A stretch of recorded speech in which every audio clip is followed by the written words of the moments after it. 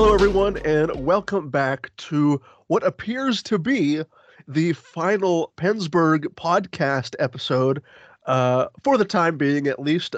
I am your host, Garrett Bahana. As always, alongside me is fellow Pennsburg contributor Robbie Noggle. And Robbie, the reason why I addressed everyone as such just a few seconds ago was because as things stand right now, the episode that we bring you next week on March the 2nd, which will probably premiere on Friday, March 3rd, that will be the first episode under this new rebranding that we have kind of filled all of the listeners in on. But Robbie, but before we dive into all of that sort of mumbo jumbo, before we even get to next week, let's talk about this week. How have you been since last week's episode?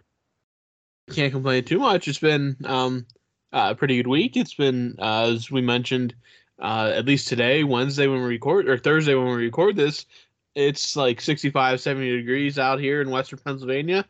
Beautiful day, sunny, so enjoying that as much as possible. But, I mean, from that kind of aspect, good. From a Penguins fan aspect, things could definitely be a little bit better right now. Things could always be better if you're a Pittsburgh Penguins fan. Recently, talks of the trading deadline are heating up. So by the time this podcast goes live, it will just be 7 days until the NHL's trading deadline. And as we sit here with the rest of Penguins Nation trying to figure out what Ron Hextall is going to do, we still really don't have many concrete answers. There have been rumors floating around, possible players the Penguins are linked to, but nothing of real substance has come out yet. But until then, until the trading deadline, until the Penguins make an official move, there's one thing, Robbie, that I'd like to talk about this week, and it has to deal with the Penguins, their struggles within their own division. The Penguins they have sustained 9 straight losses against Metropolitan Division opponents dating back to December. And so, Robbie, we may know why the Penguins are struggling. It's because largely it's a lack of depth, goaltending, injuries. There are several things that are compounding on top of one another to create the 2022-23 version of the Pittsburgh Penguins. But why is it, Robbie, do you think that the Penguins are losing so many of these games against familiar teams? In theory, the teams that you're seeing the most, your divisional rivals, should be the teams that you have a better grasp on because you're seeing them so frequently throughout the regular season. You should, in theory, at least have a better chance of collecting points within your own division. The only saving grace for the Penguins right now, because they're battling for a wild card spot and presumably going to be battling for a wild card spot for the remainder of this season, their only saving grace right now might be the fact that they have 5 games in hand on the New York Islanders, who currently have 67 points at time of recording. So, Robbie, you look at the Penguins' struggles. They have been season long, and we have documented their personnel, their player struggles. But looking at this stretch against Metropolitan Division opponents dating back to December, I think before Christmas time, they've struggled so mightily against teams in their own division. Why do you think that is? Do you think it's because the teams around them have gotten better while the Penguins have stand idly by and watched teams like the Rangers and the Hurricanes and the Devils sort of come out of nowhere? Why do you think the Penguins have struggled so much this season against their divisional foes? Very good question. The divisional games are obviously so important when especially with the way the playoffs are set up, where your top 3 teams out of each division automatically qualify for the playoffs. So why do they struggle against those teams?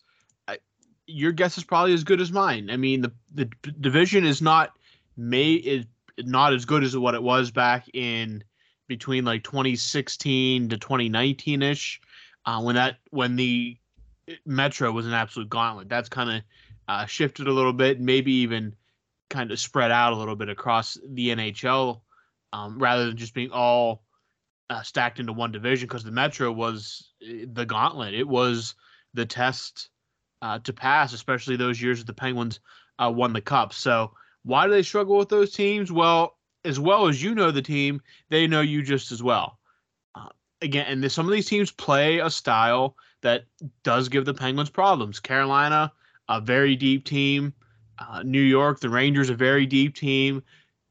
The Islanders just seem in these past couple of years to kind of have the Penguins number. They're just a pain. They got guys that seem to always score against the Penguins. And then you have Ilya Sorokin in goal, who is one of the best goaltenders in the world, and he proved that in both games the Penguins currently played the Islanders, and it's been, yeah, it's frustrating. But another thing that I think that makes it harder with the division is, though some teams are better than others, these top teams you're competing with, most notably the Hurricanes, the Devils, the Rangers, and the Islanders, they probably range between the top 5 teams in the NHL until playoff bubble, like the Islanders and Capitals, is they have at the very least 3 good lines. And the Penguins don't have that. The Penguins have 2 good lines, a decent, somewhat fourth line, but it's going to be talked about until it gets fixed. That third line is just a complete black hole for the Penguins, and it's getting eaten alive every time they're on the ice. Even a team like the Islanders, it's not right now, they're on the outside, or they're in playoff positioning, but not the odds-on favorite to make the playoffs because of games in hand and stuff. They simply just eat that third line alive, regardless of who's on the ice, and that can tilt a game, especially when you have a guy like Sorokin who's not giving up goals. The Penguins just there fighting. The top 2 lines can only do so much, and that third line gets eaten alive. The same thing you see happens against the Devils. It will happen against the Rangers.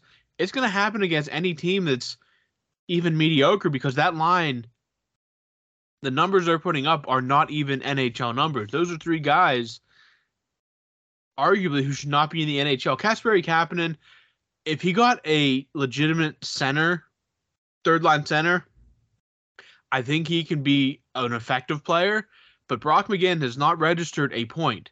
Not a point in 23 straight games. You remember how hot he was at the beginning of the season. 23 straight games going back to before Christmas. That's all. It's almost, you almost have to purposely be doing that, because you accidentally could get something to bounce off of you for an assist or a goal or something. That just shows you how bad that line is as a whole, is there's just not enough talent there to even for something fortunate like that to happen. And whether it's against the Metro or other teams in the conference or in the Western Conference, when that line's getting eaten alive and all the pressure's on your top 2 lines, you're just going to get beat. And that's just how it is. And when you get a team like the Islanders that have always frustrated the Pens and throw Sorokin in on top of it, it's not going to end. It's not going to end well for the Penguins more times than not. And you kind of saw that on Friday night and Monday night, that the Penguins had leads, but again, when the top 2 lines are just getting just too tired and fatigued, and you got to throw those other guys out there, they get crushed. Goals happen. The goaltending wasn't perfect. We'll talk a little bit more about that later down the line, but it's not good. That third line's not good, and I don't think it's anything specifically with the Metro teams. I just think that's who you see more often than not, so that it kind of seems like they're the ones causing the most problems. But when teams are going against that third line, they eat that alive, turn the game, and it's all up to the top 2 lines to do all the work at that point. And by then they're fatigued and out of gas, and things just fall apart then.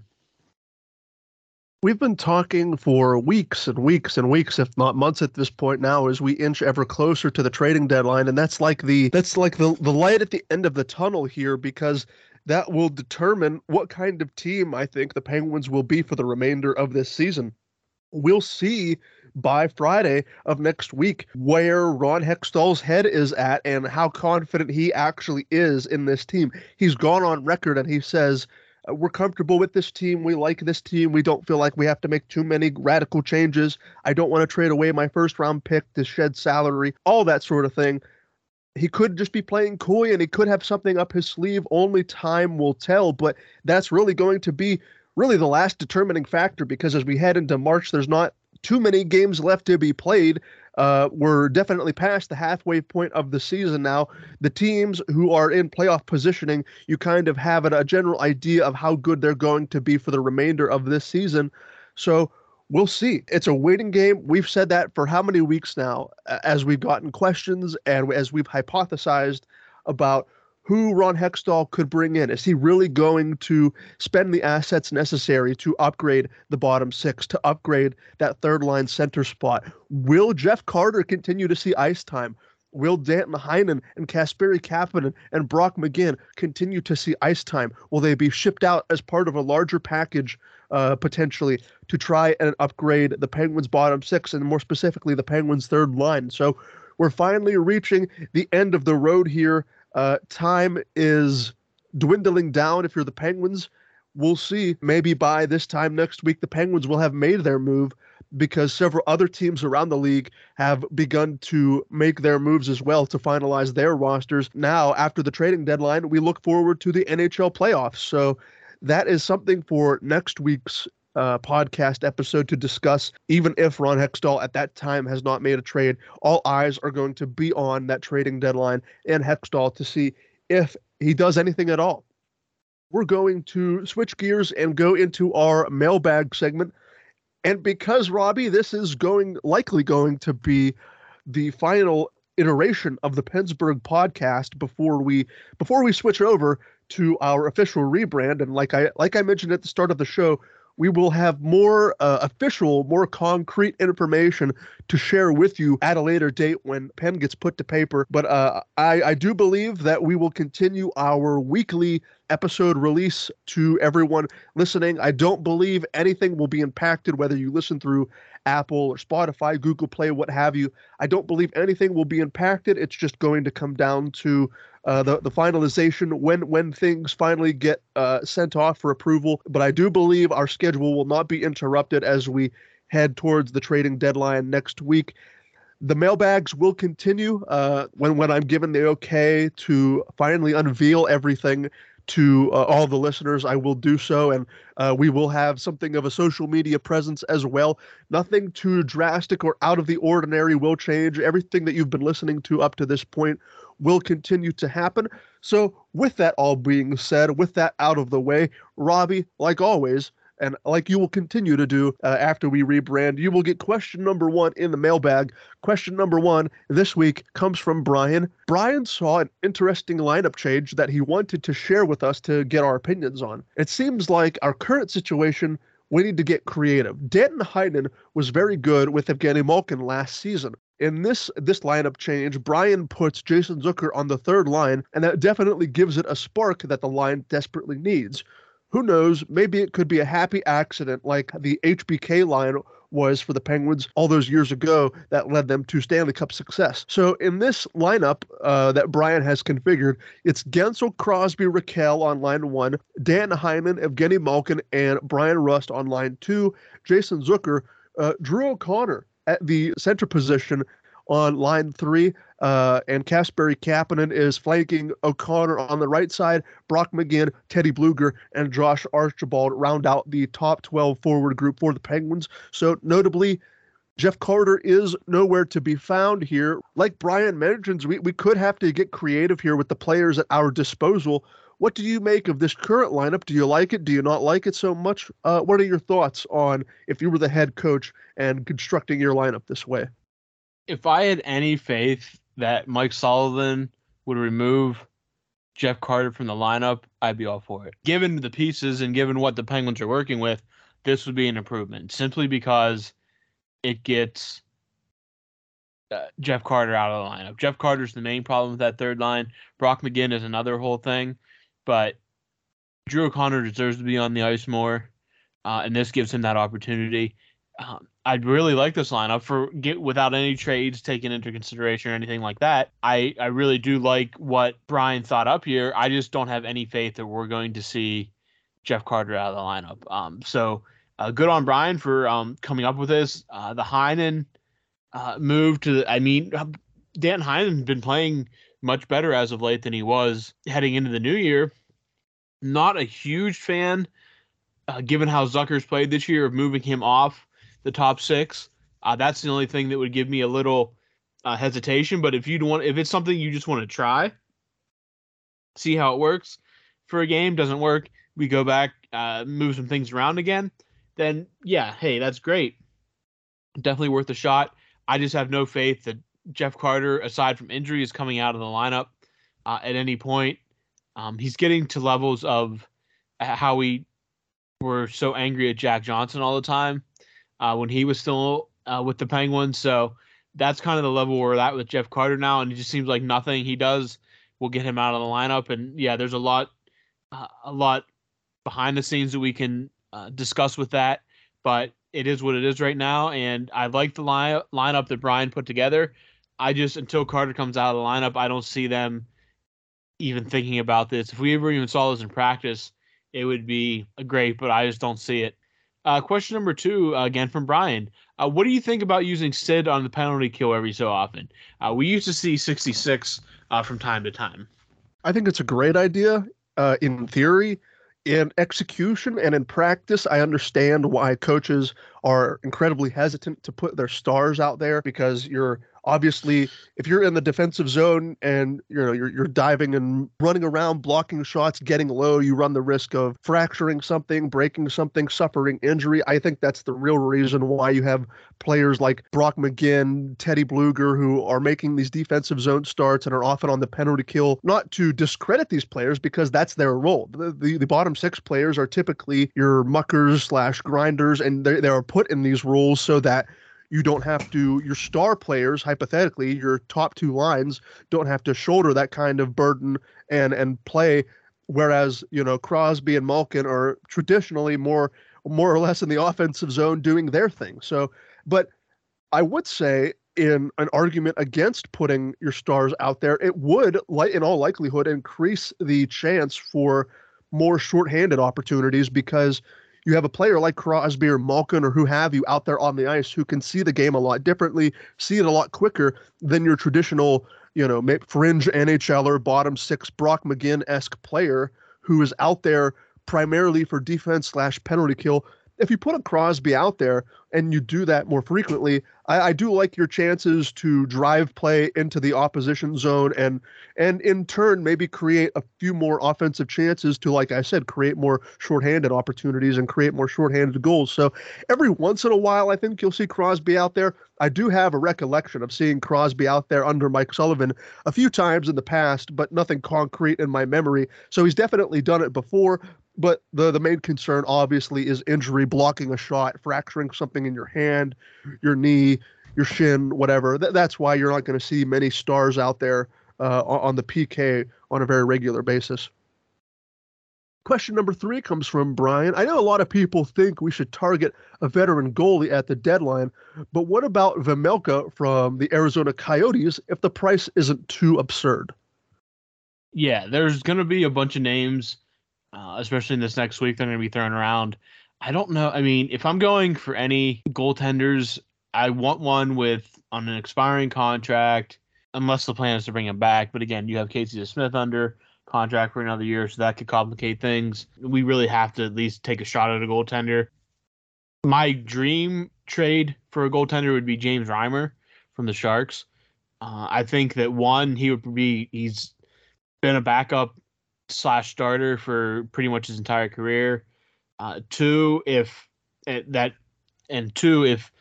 Jari does go down again, he can slide right in and be your number 1 without a problem, without any rust. He can handle the workload. We know that. I think that he would be the dream buy for the Penguins if they're looking at a goalie. I do not know if they will. I don't know what the price for a guy like Reimer would be.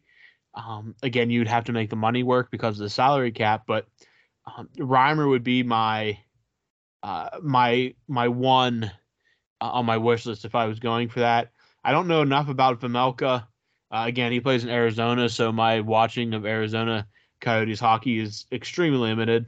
But I mean, if he's an upgrade over to Smith and the money works and the price works on the trade, then I think you take a look at it, because I don't have the faith in Casey DeSmith to fill in, and I don't have the faith right now in Tristan Jarry to stay healthy long enough to carry this team through the rest of the season as the number 1. So, yeah, Vejmelka, an interesting name, one to watch out for. But again, my top of my wish list is James Reimer if they can make that happen.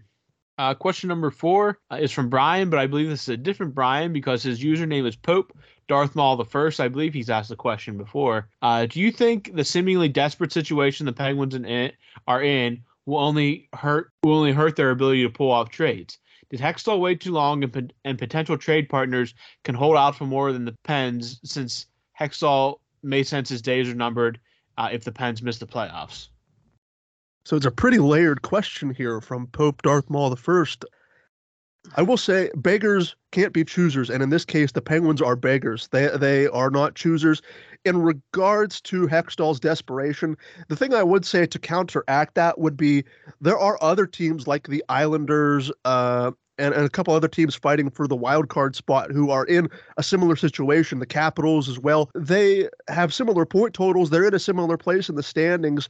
So desperation is something that's probably felt throughout the league. It's not just exclusive to Hextall and the Penguins, but at this point, with so many of these blockbuster deals being done, heck, Patrick Kane might be traded by the time we're done recording this podcast. I mean, players like Tarasenko have been traded. I think Ryan O'Reilly was traded from the St. Louis Blues as well. A lot of big names are being shuffled around already. But did he wait too long for his trade partners to hold out and ask for more? Maybe, but at the same time, some deals are still going to come down to the deadline. I know Hextall has developed that reputation of biding his time, being slow, methodical, whatever descriptor you want to use. But I do wonder if Hextall, in the back of his head, wonders the same thing and senses that his days may very well be numbered if the Penguins miss the playoffs. I only wonder that because we still don't really have a firm idea about who the minds are behind the Fenway Sports Group, the current ownership behind the Pittsburgh Penguins. What kind of owners are they? Are they traditionally going to be hands-off owners? Are they going to let the hockey executives do what they do best and stay off? Or are they looking at what Hextall is doing behind the scenes and are they not pleased? We don't know. There have been very few estimations since the Fenway Sports Group came in to really take the temperature of the ownership group and the Penguins. We don't know how they feel. They're not seen very much. I don't even believe they're at many games, to be quite honest with you. Does Hextall have that sense of urgency to want to make a move and try and salvage the remainder of this season? I would imagine, but I would be curious to gauge the temperature of Hextall's mind to see how urgent and how desperate he really is to make a trade, or if what he's saying, does he believe what he's saying? Does he believe that the Penguins are a good team? Does he genuinely like this group? Does he think that they're just in a bad funk? I'd be curious to ask him those questions if I saw him face to face. Question number 5 for you, Robbie, comes from Brendan. What do you think about a Jan Rutta trade? I think between Ruhwedel, Ty Smith, and Mark Friedman, we have enough for 6 competent defensemen. Rutta is eating $2.75 million in salary cap space. If we moved him, then we could be in more serious contention about a true third-line center. The Winnipeg Jets could use a quality right-handed defenseman. In your estimation, Robbie, what could the Penguins get for someone like Jan Rutta? Yeah, I mean, again, logjam still at the blue line, kind of been there all year. And at first it was P.O. Joseph that was being moved, but that quite clearly, I don't think this is going to be the case anymore. I think he has pretty much cemented himself in Pittsburgh, unless the return would be something truly astronomical. They need to free up money. Rutta, he's been decent, but I think that overall, he is a movable piece if he has value, and I think he would have value as a right-handed defenseman. He has Stanley Cup experience, so I mean he brings that to a team, and yeah, I think there's value out there, especially if you're just getting a few picks back, because that would just clear salary straight away, unless you do want to include him in a trade for a player for salary if possible, something like that to kind of open up some space for other moves or that move just in general. But yeah, I think overall, Rutta is a tradable piece. I do not know if he will be traded. I do not know if Ron Hextall will make that move. And but yeah, losing him would not be the end of the road because again, you have so many pieces that can come and fill in there and arguably should be getting more playing time. But there's no room in the lineup for him. So yeah, I think that he's definitely a tradable piece if the market's there, and if you're just getting picks back just to open up salary cap space, I think a mid draft pick, a third or fourth, would be completely fair compensation to facilitate that deal. Question number 6 is from Brian. Do you see the entire front office gone next season, or primarily just Hextall? Who would you like to see as his replacement? Kind of going back to Pope Darth Maul, the first question regarding Hextall's desperation. If the Penguins fail, I think there are two ways to look at this. If the Penguins fail to clinch a playoff spot outright, Hextall is out the door. If the Penguins get into the postseason and fail spectacularly in the first round again, I probably think Hextall is out the door. Isn't the entire front office like Ron Hextall guys? Like, Hextall has garnered some criticism for some of his executive decisions and like personnel decisions for the player, for some people he's brought on board with him in management roles. So if Hextall leaves, I would imagine that most, if not all, of his staff are probably out the door too. As for a replacement, there's so many executives, so many nameless faces out there. I don't even know off the top of my head who would be an adequate replacement. I'd probably want a younger mind, someone who has either worked their way up for another team, so almost like a Kyle Dubas in Toronto. Granted, I know he's garnered a fair share of his criticism in Toronto with their playoff failures as well, but someone who fits that mold, who can use analytics to their advantage to try and build a more complete roster. Not so much having a reliance on muckers and grinders and that kind of player who is slowly being phased out of the league. So I'd want a forward-thinking, youthful general manager. Question number 7 for you, Robbie, comes from Brian. This is a good question. Is there a limit to how many players you can have in the penalty box at one time? What happens if there's not enough room for all of the penalized players?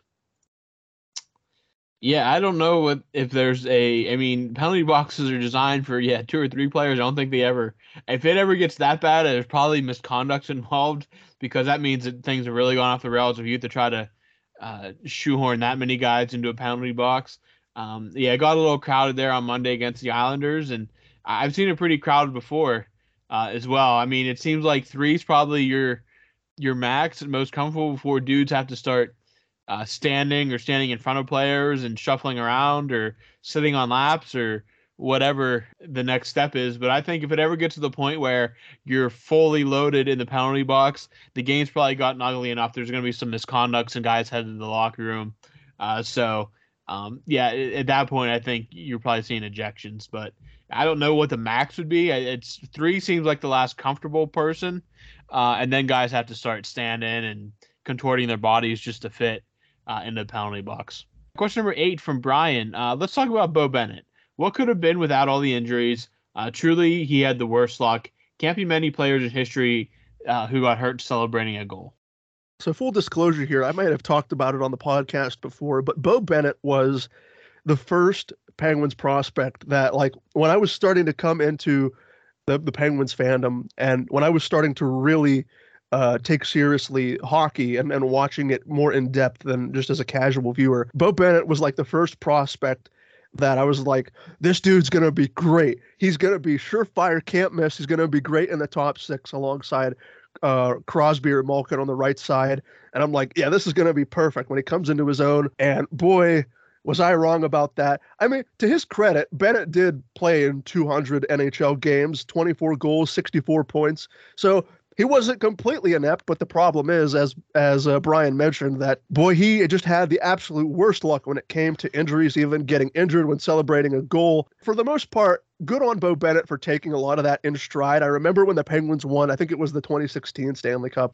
There was a meme that's floated around, and it's probably still floating around today in some circles, that Beau Bennett got a special float in the Stanley Cup parade in downtown Pittsburgh, and it was a picture of an ambulance. To his credit, Bennett has taken the injuries that he's sustained throughout his career. He's taken them in stride, and he's able to laugh at himself.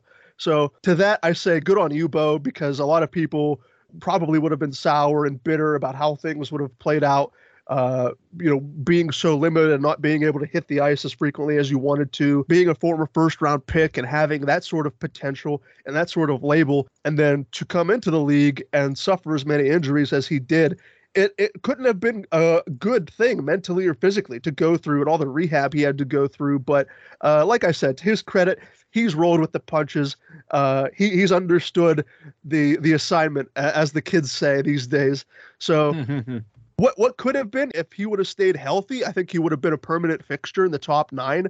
And I think he would have gotten a more extended look in the top 6 alongside Crosby or Malkin, but it just wasn't meant to be. And if you don't follow Beau Bennett on Twitter, I think he's a pretty entertaining Twitter follow as well. Question number 9 comes from Noah Jordan. If the goal is to win the Stanley Cup again during the Crosby-Malkin era, wouldn't it make more sense to gain whatever assets possible for pending unrestricted free agents and reload for next season, instead of using what few assets we do have just to be able to play Boston or Carolina in the first round and probably get swept anyway? I mean, I understand that thinking, but what do the Penguins have in that roster right now? One that's a pending free agent outside of Jason Zucker, really, that you could trade. Maybe Tristan Jarry, but again, I don't think this front office is ready to give up on Jarry. At least want to get to the offseason and start negotiating with him. I really don't see them moving on from that. And remember, you're looking at a wild card spot more likely than not. The Penguins are still have the best odds of making the playoffs because of all those games at hand. You got to win those games. But, I mean, right now the Penguins are still a playoff team. And I think that is more important than anything, because if you look at that roster, besides Zucker and Tristan Jarry, I just don't know if there's enough there that you'd get enough value back, mainly key pieces in a run next year or down the line. No draft picks you get out of those trades will be worth anything in the Crosby-Malkin era at all. They're not going to develop in time. I can understand the thinking, but I don't see the Penguins as being sellers as everything stands. Could be wrong. The Capitals appear to be, again, Garrett mentioned about trades going down. As we record this, the Capitals have started a fire sale, moving Garnet Hathaway and Dmitry Orlov to Boston while we record this. So, I just don't see the Penguins in that position. I think the Capitals are in a much worse position than the Penguins. They don't have the games in hand. They're even farther down the standings. So I just don't think that when your only assets are really Jason Zucker, who has played well enough, I think, to earn a contract extension after this season, and Tristan Jarry, who the Penguins have to have some kind of interest in keeping longer term, I just don't see getting enough value that makes that worth it to sell now on those two main pieces to build for next year. The question number 10 comes from Brian. When the core all retire, do you see another promotion like Generation X forthcoming? I hope so. Robbie, you could probably speak to Generation X more than I can, just because of the age gap here. But from the things that I've seen circulate on Twitter and the videos and promotional material I've seen on YouTube, boy, Generation X. See, the problem is the Penguins, at the end of the day, it's a business. Your goal is to put butts in seats, and your goal is to put the best product on the ice as possible. Boy, Generation X, I don't want to say it was a dark period in Penguins history, but boy, it happened. Generation X. The tagline is, it should have been Generation X. It happened. So yeah, when it's going to be so weird to think about when Crosby and Malkin do retire, because really, from the Penguins have had a relatively consistent thread dating from Mario Lemieux in 1984, 1985, going through the 80s, winning the Stanley Cups in the early 90s, going through the mid to late 90s. Jaromir Jagr comes into his own, becomes one of the best players in the league. Then they go into that little lull period. Lemieux comes back out of retirement. Then they win the lottery. They get Malkin, Crosby, Fleury, Stahl. They get all of those players, and they come into their own in the mid-2000s, and then they basically start what we know now. It's going to be fascinating to watch from a fan's perspective how the Penguins do once everyone retires. I think the first thought is doom and gloom. The Penguins are going to be the worst team in the league as soon as all of the players hang up their skates. I don't think that's going to be the case. I think the Penguins are going to try and be competitive, but at the same time, The only way you get better really as a franchise is if you have some decent luck in the draft lottery and you have a high enough draft pick and you hope that the player you draft can have that franchise changing potential like a McDavid or it maybe in this case more recently Connor Bedard if he lives up to that hype. Will we see another Generation X kind of production? All I'll say is I hope so. What will it look like? I have no idea. I have no idea what the landscape will look like in 3 to 5 years when everyone is gone. But for the sake of entertainment value, yeah, I hope the Penguins just get crazy with it and just try and generate as much buzz as possible.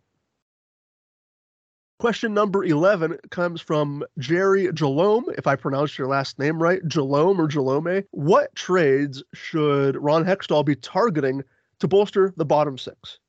One name that I saw pop up that I really liked is Adam Henrique from the currently playing for the Anaheim Ducks. I think he would be an immediate upgrade. Well, I mean, a lot's an immediate upgrade over Jeff Carter, but I think he would be an instant impact player for the Penguins.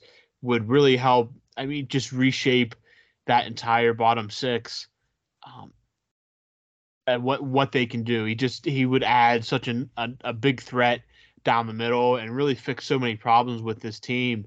Getting a guy like him in there. So anybody in that Henrique mold or Henrique himself, I really think the 3C is target number one for what Ron Hextall should be shopping for here as the trade deadline approaches next Friday. I just really think that getting that spot improved and just boosting that third line just does so much for the Penguins' depth, and really it would just be a huge get if they could get a guy like Henrique or in the same mold as a player like Henrique.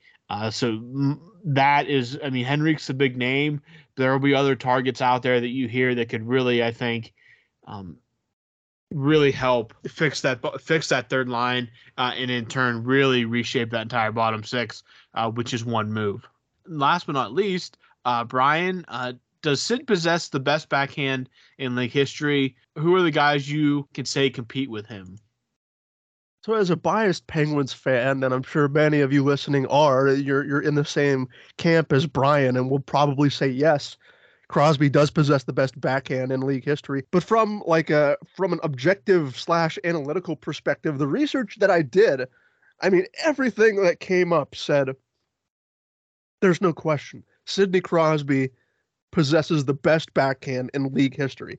From various different sources, not just Penguins-centric, Penguins-related things that I was reading, everyone, even old executives, older hockey players, they're looking at the game today, and they constantly went back to one player, and that was Sidney Crosby. What does that say about the kind of player Sidney Crosby is to possess what is considered the best backhand in NHL history? Who are some guys that could compete with him? I don't even know. I mean, the backhander, backhand goals are few and far between, I feel like, these days. Everyone's focusing on quick wristers, maybe Pavel Datsyuk. Trying to think off the top of my head. Some people I saw in the research that I was doing said Patrick Kane, maybe. But everything kind of went back to Sidney Crosby. There may be no other player that does more work to create a better backhanded shot than Crosby. His hand-eye coordination is second to none. That's only going to help bolster any sort of chances that he gets on the backhand, especially when he's down low near the goaltender. But yeah, I mean, from a Penguins fan's perspective, I'll end the conversation like so many others did that I was reading and say it was Crosby who was in a league of his own and everyone else was behind him. All right, well, that will do it for this week's mailbag, and that will do it, like I mentioned at the start of the show, that will do it for what we have called the Pennsburg podcast for the last couple of years. This time next week, like I said, assuming everything goes to plan, we will be up and running with this transformation, this rebrand into this new podcasting network that we've been working on over the last couple of weeks. So until then, stay tuned, and anything that does get finalized, we will probably put out some sort of social presence, and we will continue to mention our social channels in future episodes of the podcast. But until next week, when we continue, for Robbie Noggle, I have been Garrett Bahana. Thank you so much for listening to this edition of the podcast, and we will see you for something entirely brand new sometime next week.